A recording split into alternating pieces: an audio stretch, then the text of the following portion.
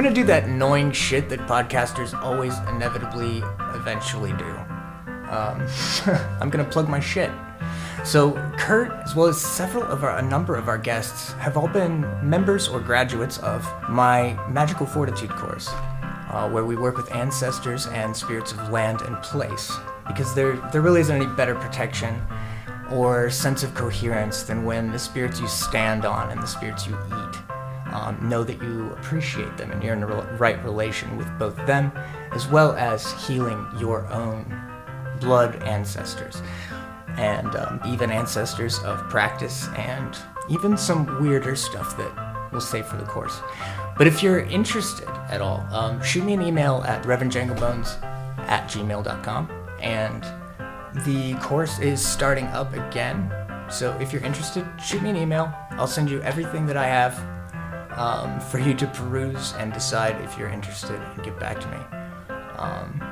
In the meantime, I would like to ask that if you appreciate what Kurt and I do here, go check out the show notes and find the link there that leads to our RSS webpage, and there's a donate button there.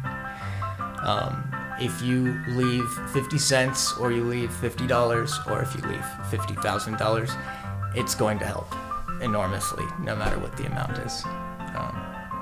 And that's it. I'm done doing the annoying shit that podcasters always inevitably do. So, without further ado, it's the awesome episode with Matt Stansberry.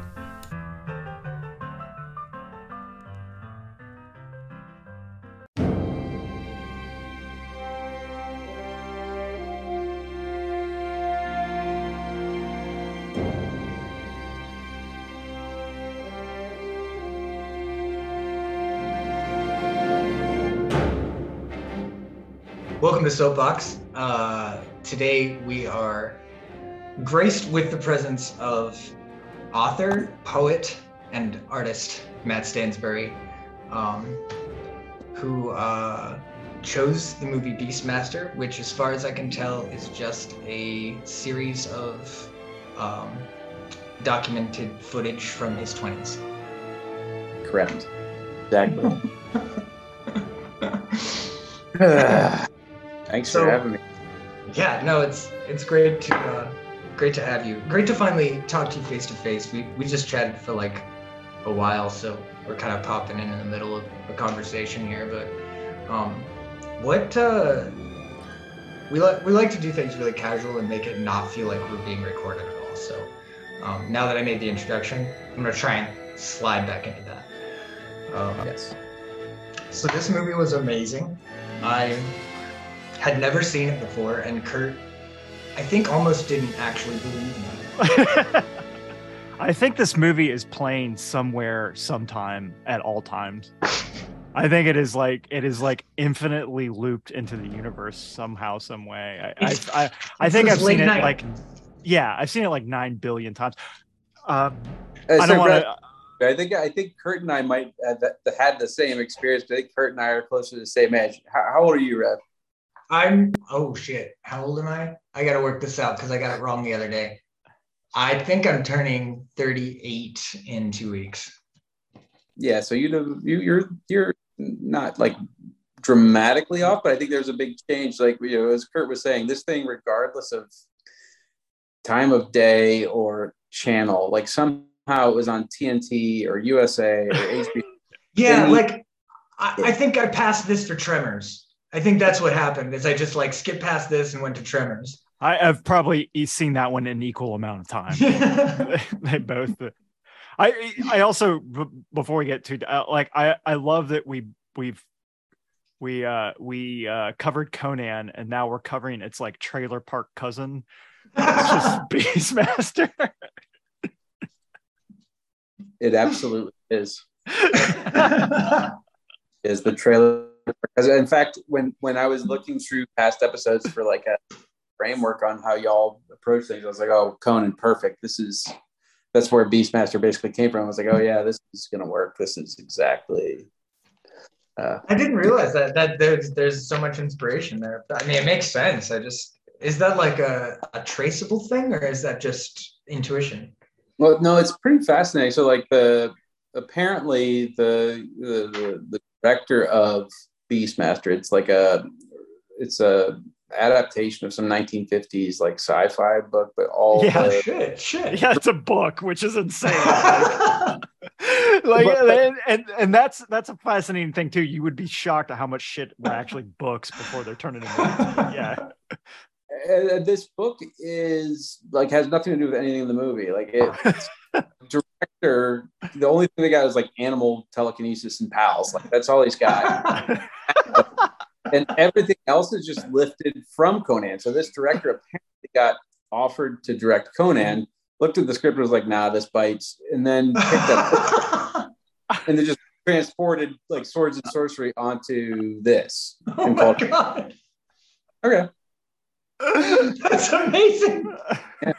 I was wondering why it was so like, I was like, okay, it's going to be like a normal movie, but there's animals, and that's like the highest like superpower you can have. And then I'm like, no, okay, there's cult members. Okay, this is odd. You would expect him to be a sorcerer if they're, but no, it's still just animals. This is fucking amazing.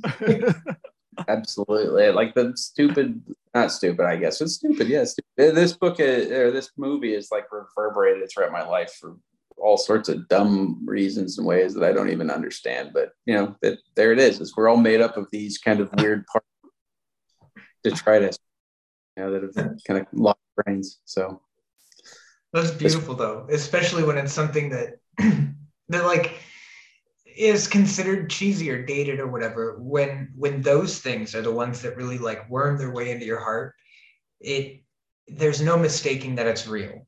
You're like, okay, well, I feel a little funny about this, but it still has me.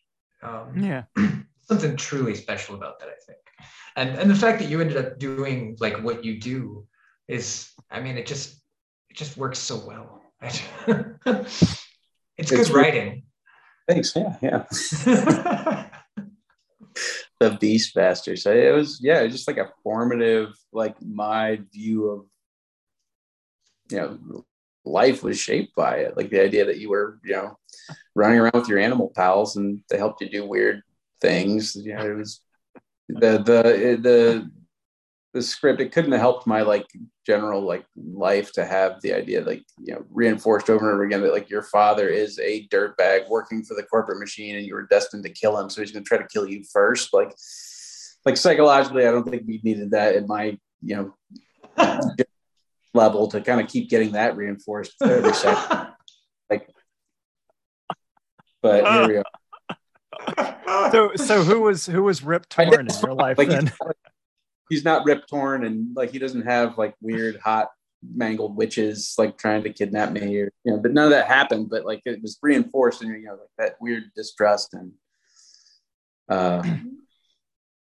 like Dad's the bad guy. Dad is the big bad evil guy. That's been reinforced in people's heads, or my head at least, kind of growing up. And you were destined to kill him, and your animal pals are your assets to do so. And it's like if Le Guin wrote The Oedipal Complex. Yes. It definitely, like, Le Guin wrote it like about the same time as the first Earthsea book, and she was doing it to like cash in, like to make here's Dar and here's Coco and Podo. Coco, like the ferrets. Oh God, ferrets. I'm such a sucker. Every time they were on screen, I was like, oh my God, they're so cute. Like I couldn't fucking help it. That's funny because you basically had the experience of every 14-year-old, 12-year-old who first saw this fucking movie. Is like you immediately wanted to go and get two ferrets, and then you encounter their smell, and it's like, I don't know about this.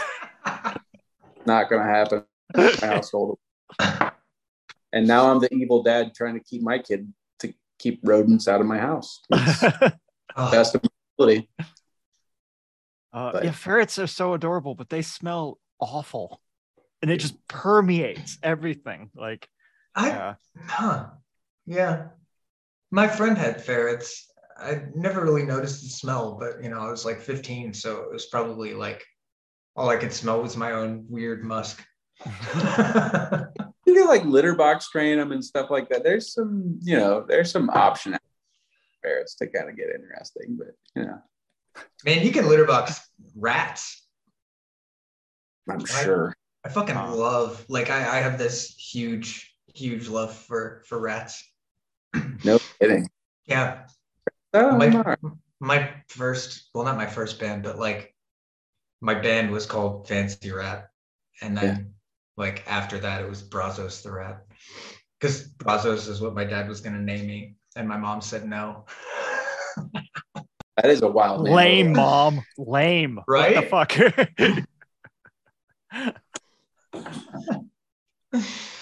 Oh, man, that's a Beastmaster name. You would have belonged in this world. Yeah. Yeah. So Rev, you saw it for the first time as an adult. What was your read on it? What was your Okay, so it was a really interesting. It's always really interesting. Doing this podcast is really fun because I end up watching shit that I can experience simultaneously as an adult and a child, and I had that experience with this. And what's really odd with me is that it's the reverse of what you would think. The child in me was criticizing it and being like, "Oh, this is fucking generic. Like, give me some Star Wars, give me something cool with a bigger budget and like better effects." And the adult in me was like, this is a beautiful piece of art. Like, this is a time capsule, and it's like, it's got heart. And a lot of the engagement for me was like, look at all these long shots of rolling scenery. Like, they took their time with like letting you feel the landscape and the atmosphere and the place of it. And that's my number one complaint with film these days is they don't do the Werner Herzog, like, here's 15 minutes of a bush blowing in the wind. Because that's what you actually need. That's what you actually need to feel the impact of when something happens after that. Is like the realism in that sense, the realism of the boredom beforehand, or the immersion in the beauty beforehand, whichever strikes you. But then like when the thing happens, it's in relation to that. But if like every scene is just action, you're fucking drowning, you're lost, and nothing has any importance placed on it, which is essentially, I just described everything on Disney Plus. I remember I complained to a friend of mine who is like a filmmaker who did lower, kind of smaller budget stuff, and I was like, what did we just watch? We watched some lower budget movie, and I'm like, why is because there was this trend. I was like, why is everything just fucking close-ups and headshots? And he's like, well, it's cheap. Doing like big vistas, like I think you require the ability to step back and see an entire space. And you gotta right? You gotta know. Yeah, and it's also funny because like this movie was, I'm sure at the time, like dirt cheap to make, and yet like this would not be a cheap production nowadays. Like we built a ziggurat, and we have a whole town of mud huts, and like we built this whole stilt thing that was going to burn down. Fuck it. I was it was actually hilarious in that stilt town at the beginning of the movie, like because he descends on this rope and you see it shaking, like yeah, this was probably dangerous for them to film onto. But then it also all these other weird, like that barbarian horde, like all of those guys are clearly references to Humongous from Mad Max. Like it's like metal hockey masks. It's like, yeah, okay, I see what you're doing. Huh. But I love that fucking the main guy with the like bat wing helmet. Like I still love that. Which now I can see, like he, like in some of the shots, like it just trembles because it's probably just leather or something that's stuck on it. Or paper. I don't know. Cardboard. What's that? It's cardboard, yeah, probably. painted, so like, who knows?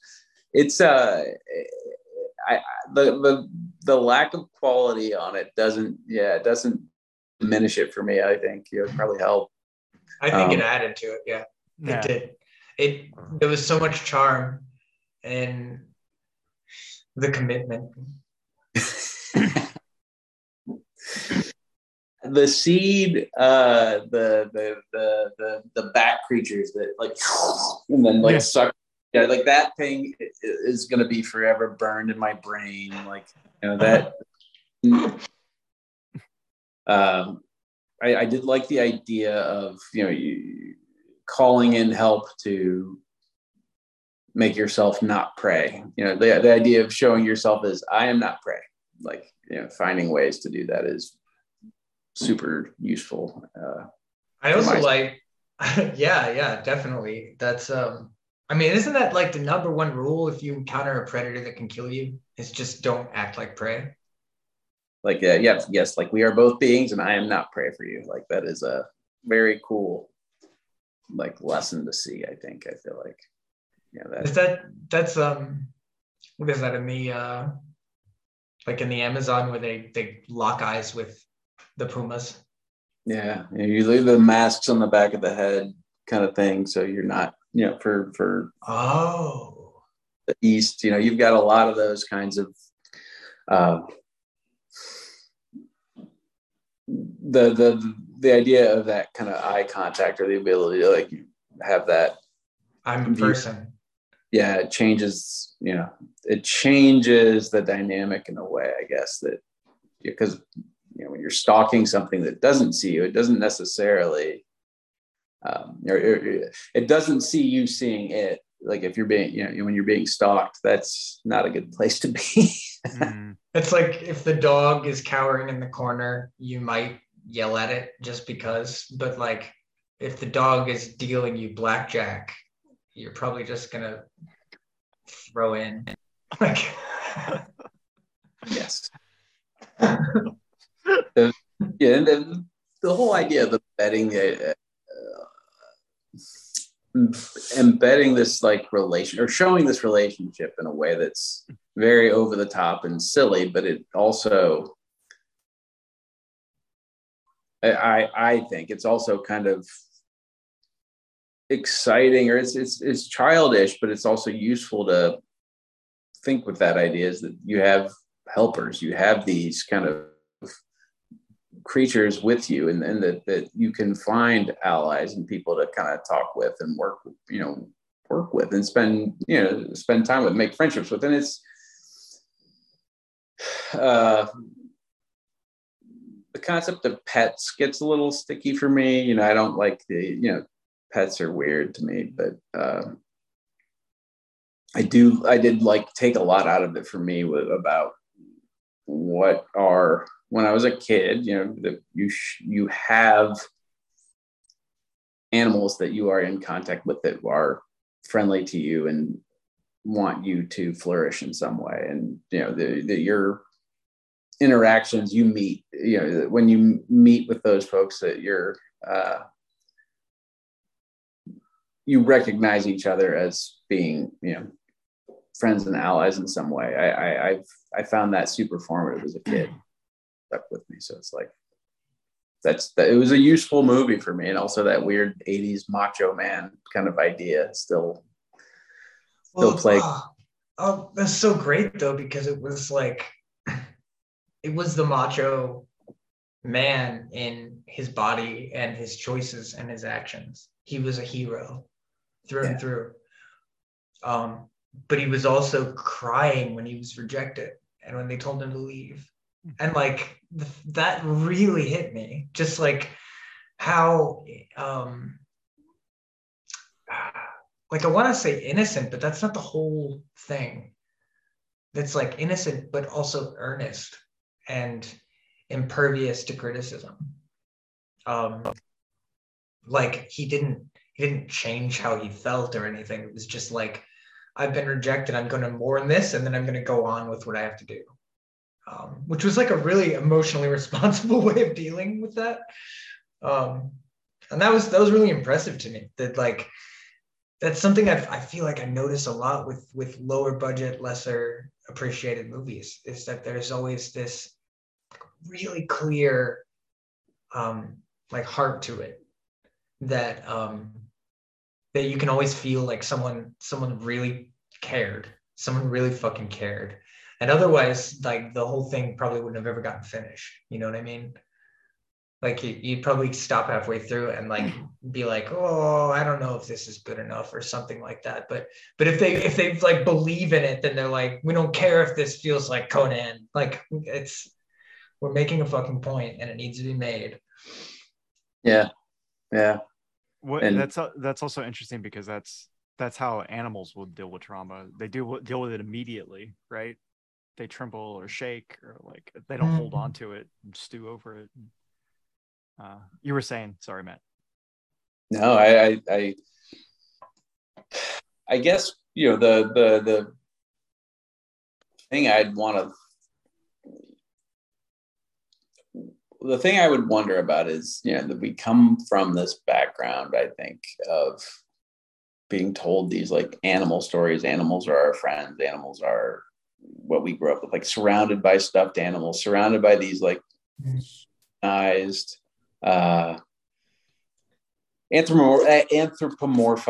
versions of other beings. And I think that's useful as a kid to have that in your head.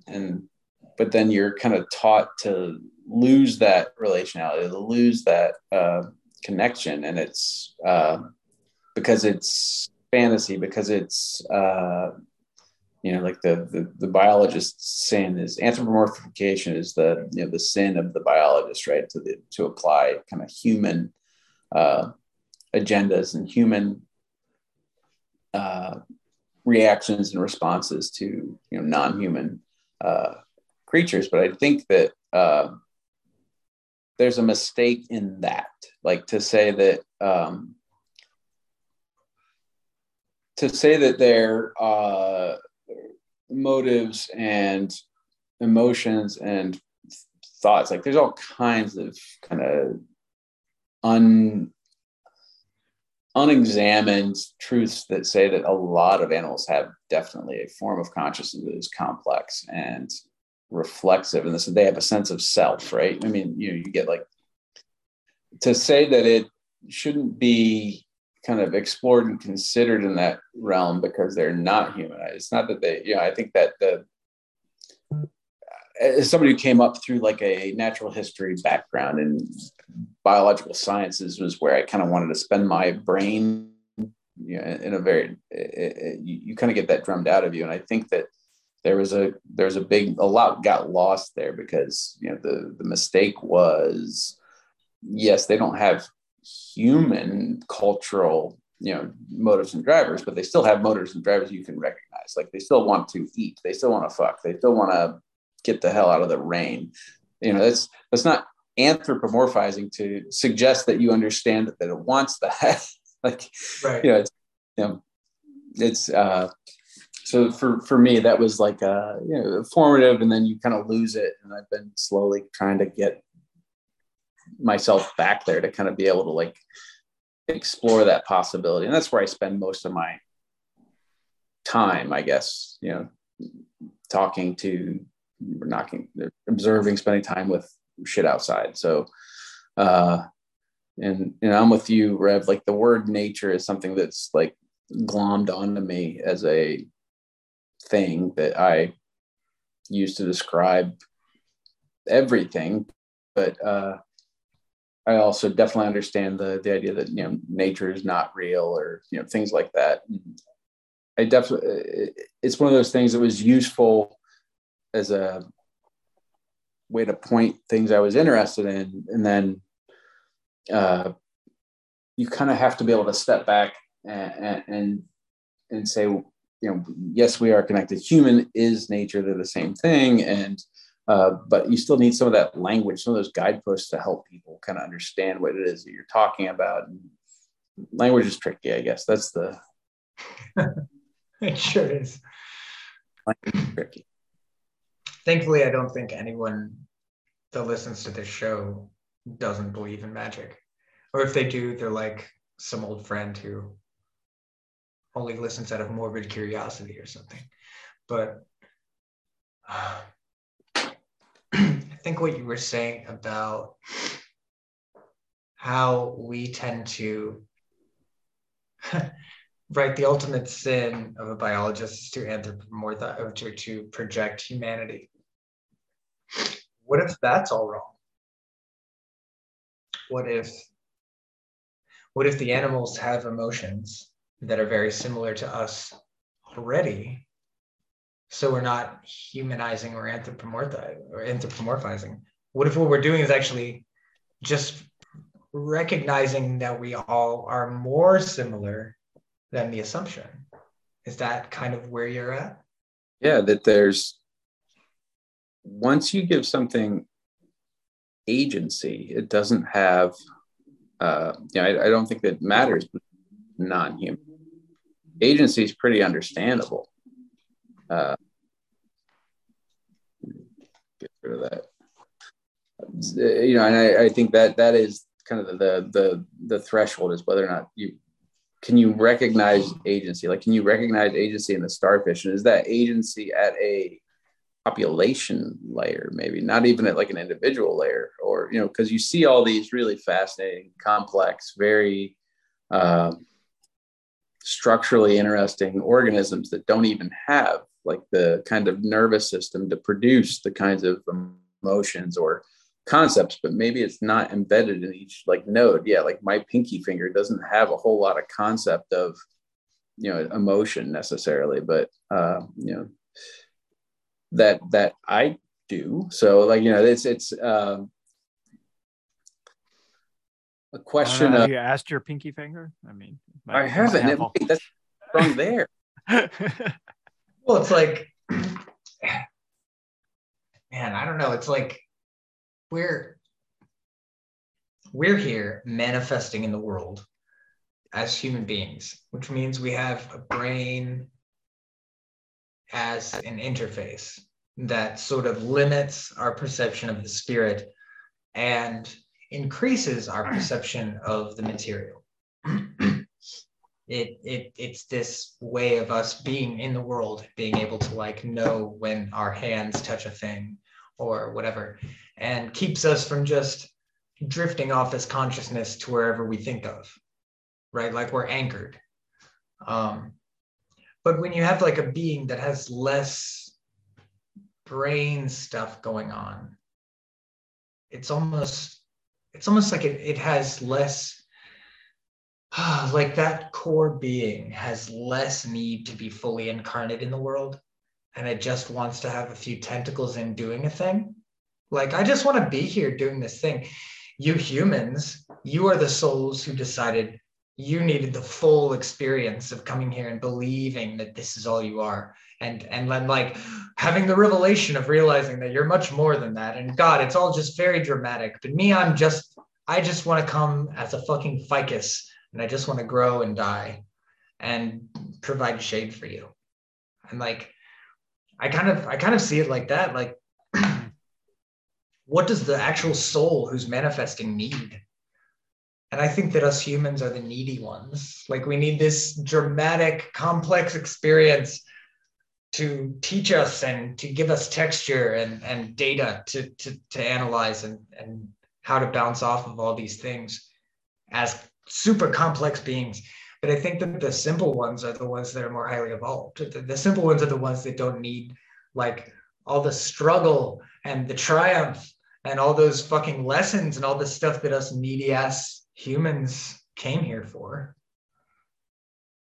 I don't know if that's resonating, but that's funny because that would put like what is it, like mussels like that you would eat, like mussel, you put them at the top of the, it's like your final incarnation before you turn into Buddha, is you jump into a mussel. I just want to hang out and get eaten. Yeah. Mussels are cool and weird, man. Like, they're so radical and weird. Like, I'm in the Southeast, so we've got just this huge diversity of freshwater mussels here, and like their connection with the fish species is so insane. Like so much of what mussels do is they have mimicry. Like that's a big part of what I feel like is a lot of spirit communication is mimicry and also mirroring. Like the idea that the mussels mimic fish. They mimic like a struggling bait fish. They have this whole mantle, not all, but a big number of them. And even ones that don't necessarily look exactly like a fish when they spawn, so they'll put out their tiny little part of themselves. And a lot of it, you see if they look exactly like a bait fish, right? So you've got some, and they all have a host species, and they are parasitic in how they spawn. So they'll attract a fish to it and then jizz in its face, and they embed their like cysts, their young into their gills and face, and they drop off. They don't kill the fish, but they feed them. That's exactly how I do it. Yeah, exactly. I'm like, hey, here you go. All right, now go chill. Yeah, but it's like literally, like think about like their entire like sex is based on like cross species banging. Like it's crazy. Food, like you're luring somebody into like your sexual encounter with food, and it's just in mimicry. It's like super beautiful to me. Like I just can't get over that. They're the ultimate PUA bros. They're just like they're not even their own kind. They're just like, hey baby, and then they just jizz in their face and they're like, you're free, go. Knock yourself out. There you go. Smell you later. The child care. I'm good. Yeah, you're good too, right? Great. Get the fuck out. That's exactly the kind of like interspecial information exchange ecstasy that I feel like mushrooms can teach you. Like there's some kind of you drop that sense of humanity, and there just becomes like oh, I can just communicate by action. And there's like you're saying with mimicry, if you're encountering a spirit and they do a thing and you do a thing like the thing, they're going to recognize it. Like, even if you don't know who they are or how to communicate with them or what the fuck they want, if you just like kind of mock them, they're like, oh, and they notice.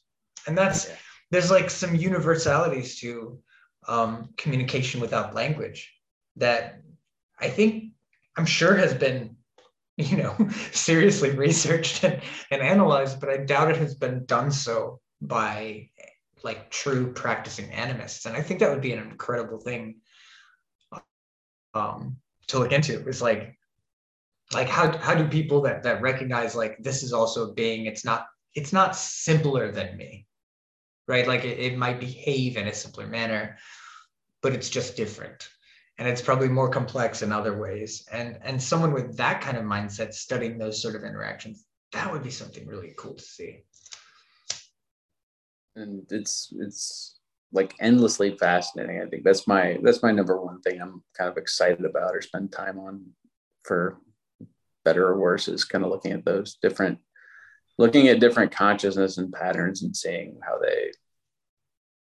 they interact. What are they like doing? What do their patterns look like, and why do they look like that? It's super exciting to me.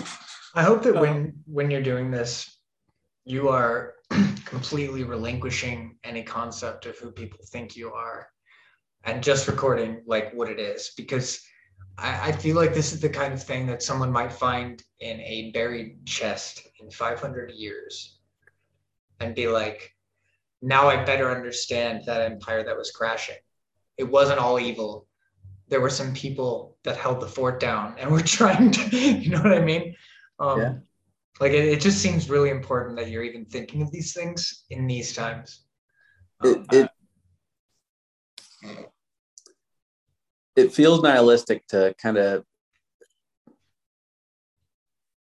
feel like everything's going in a direction that we can't really change. But I guess that's like as somebody who's been involved in conservation pretty seriously, like at the state agency level, like involved in like kind of and looked at like the practices and the things that kind of grew up as somebody who came up kind of in the hook and bullet kind of landscape. Uh, to see that it changed how I view things, is less from like I'm here as some sort of helper or savior to I'm here to hang out and kind of connect and have a relationship. And if I can help, I will. But I guess there's a risk in kind of putting yourself in that role where you're just this savior or this kind of flailing and not communicating as well. That kind of, so that's at some point I really feel like there's going to be I'm trying to convert basically the entire wildlife biology field into a bunch of animists without them knowing it, and understanding, differently how different species are challenged, and but also ways to kind of enjoy that kind of presence together that's not so tied to this, the idea that you have to stop the tide of the machine to kind of have a relationship and enjoy these things. And because it's we are very small, like, to stopping the tide of the machine, it's going to stop in a way that not changed by how many Diet Coke cans you put in the recycling bin. Like, there's that's not going to impact things. I guess that was the other thing that kind of drove me to a smaller and smaller footprint of where I tried to spend my time. Like, I used to travel a lot, or even just locally travel different places to fish or to hike or to take pictures of bugs and shit. But kind of to get like a depth, you needed to zoom in, and I felt like that was pretty important.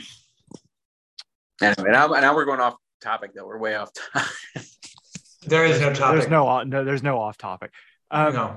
I'm actually really curious because the movie is an excuse to go on to other topics. So. Yeah. You were mentioning like you studied natural sciences, and they really try to drum out that. So did you have a point where you were like accepting of that, and then you had something that changed it? That is a good question. So I would say that there was a person who did a blurb on my book, Lisa Cordier, who has a really cool book that came out, a long time ago, but it was called The Hopes of Snakes. And that was kind of where it started changing. It was a fairly interesting natural history book, but just basically talking about the agency of animals. And that was one of the places that kind of started me thinking about those kinds of things. But also it just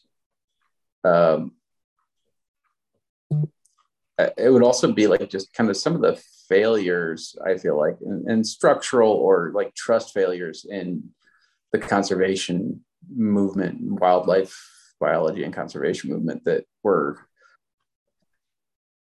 just hard to accept without coming to a different conclusion, because otherwise you just fall into despair, and there's, I will say, like, a big pivot, I think, for me in the last year. There's a woman named Freddie Johnson, and she's an activist, and she put out a book called Radical Joy for Hard Times. And it's really about going in and making relationships and celebrating, making gifts to the landscape, and gifts of art and attention and time, and like art in the landscape as a method of kind of making offerings. And like her stuff really influenced me. That was one of the shifts, I guess, in how I've been thinking about things. The hope of snakes. What is the hope of that's what is one of the hopes of snakes? I guess you can find a mouse to eat. Like, hope that you don't you don't get eaten. Hope that that you find a nest of birds where they're not too fast to get away. Or there's a lot of hopes, I'm sure. And you hope your mate didn't go and eat all those water thrush eggs before you got a chance to go eat them. Interesting how those hopes are all holy right? But they might conflict with the hopes of other beings, even though those are also holy. Yes, absolutely. I love that. That those hopes are holy. I like that terminology.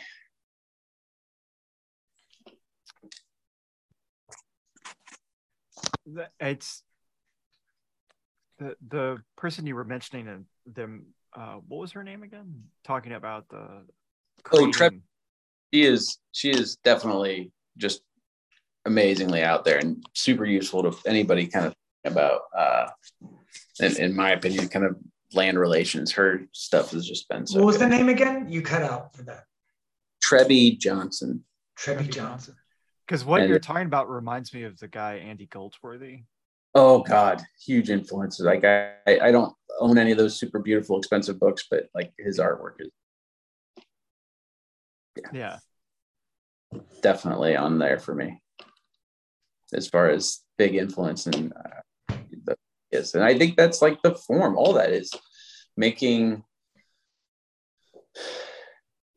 It's a little bit of that, as below, as below idea of you're making a gift to the landscape from the landscape itself, reflecting something deeper than what's just there. And it's small stuff like the mandalas that you might make out of fallen leaves and beetle wing cases and half chewed nuts and really gorgeous fungi and flowers, and you make that into some kind of being that has its own life at that point. There's all sorts of or interpretation. There may have you may even be making a image of something that's there as talking to you there, and it's super useful, I think, to be open to that as you're out there in the world. God, I love that. I love everything about that. Sorry, Kurt, go ahead. Yeah, no, I would at this point in my life, I would say that is directly it is the landscape talking through you and not just you having some sort of like fanciful, I'm an artist, I'm gonna do my art. No, I think it's it is a minor, it's not quite a possession, but it's you. No, yeah, I like that. Yeah, like Neil Gaiman is wrong. It's not your idea. It is you and the landscape together making a thing that it possibly wanted. Yes, co-creation. Yeah, like the name of the game. And that's what the movie kind of, I think, gets to. It makes it kind of a silly, clumsy version of that. The idea of co-creation and doing working with other beings in the landscape. It's clumsy, but it's not directionally broken. It's practically broken. It's not showing you the how it might work, but but conceptually it's very solid. I really love it's that feeling of like I have my eyes, I have my cunning, I have my strength. Yes. And when he says that, like, how many times do you hear a hero say something like that when what they're referring to are three beings that are entirely separate from this, well, four in this case, but they're beings that aren't themselves. He's referring to allies. He's like, I have my eyes, and it is a creature that has chosen to be his friend. And like all of his powers they're not borrowed, they're not stolen, they're not earned. Like, I mean, they're partially earned, but it's through relationship. It's a constant and flowing thing that could potentially break down at any time if he didn't uphold his end of the bargain. Like, that's the feeling I got watching it. Even though they're clumsy, I still get the feeling that if he started being an asshole, he wouldn't have any power. These animals would not fucking be his friend anymore. Yeah, absolutely. I think that's important. Your relationship with the living world absolutely is very easy to sense where you're at with things. It's very easy to sense where you're at with the living world, which is great. It makes it easy for big dummies like me. Not have to guess. You can make mistakes, and I constantly do, but you're aware of them. You were made aware of your mistakes very quickly. One of the first times that I ever connected that real life events could be like, oh wow, I actually have some spirits I need to pay attention to, and it's my fault, was in the first class by Chiron Armand that I ever took. And he talked about when he was younger going to some camp, and he got this bee that like went inside his tent and wouldn't stop fucking with him. And it was only once he made offerings to the land that the bee stopped fucking with him. And the whole time he was there, like there was this fucking bee. And it was like on the like last day or something, he figured it out and everything was fine. But it just, that clicked for me because the way that he told it was like, you could hear the young person telling the story. And there was no doubt, like you could tap into it and feel like you were there. And it was like this, okay, yes, it does all make sense. Because in listening to it, I was also tapping into like myself at a younger age, and times that I'd had experiences like that where I'm like, my logic tells me that this is a problem that I have to correct, but the logic that I've been taught tells me that that's ridiculous, right? But when Chiron left the offering, the bee stopped fucking with him. And I've had the same experience more times than I can count, where it's been like what's this thing happening? Oh, this thing's annoying. It's getting in the way of my work. Oh, wait, it's part of my work. Like, yeah. Gentlemen, I hate to do this, but I'm actually just realizing I'm going to go pick up my kid. Are you okay if I take this on the road, or you want me to come back? Totally fine. We're cool. We're cool. Yeah, if you're cool. Whatever works for you. Yeah. I was asked to meet the bus. Okay. Whatever you want to do. This is a no pressure podcasting experience. Well, can we do one more session on this then? Yeah. Do you want to do a follow-up and then post it like as a full episode? That would totally work for me, or a two-parter. Or a two-parter, however you guys want to pursue it. I'm just looking at I'm freaking out because I went to my office. I'm supposed to pick up my kids from the bus. Right on. No, I love the idea of doing a two-parter because I think if we let a few days go by and then we like come back, we'd have some cool stuff to say. That would be awesome. Well, this has been great. Go get your kid, and we're both really looking forward to next time. Yeah, and then the next episode we'll talk about how raves are secretly evil because all the magic is black light fluorescent. So perfect. I cannot wait. All right. Take care, Matt. We'll talk to you soon. Maybe this weekend or Monday or something. It's gonna rain all weekend. I'll be here. All right. Okay. All right. Bye. Bye.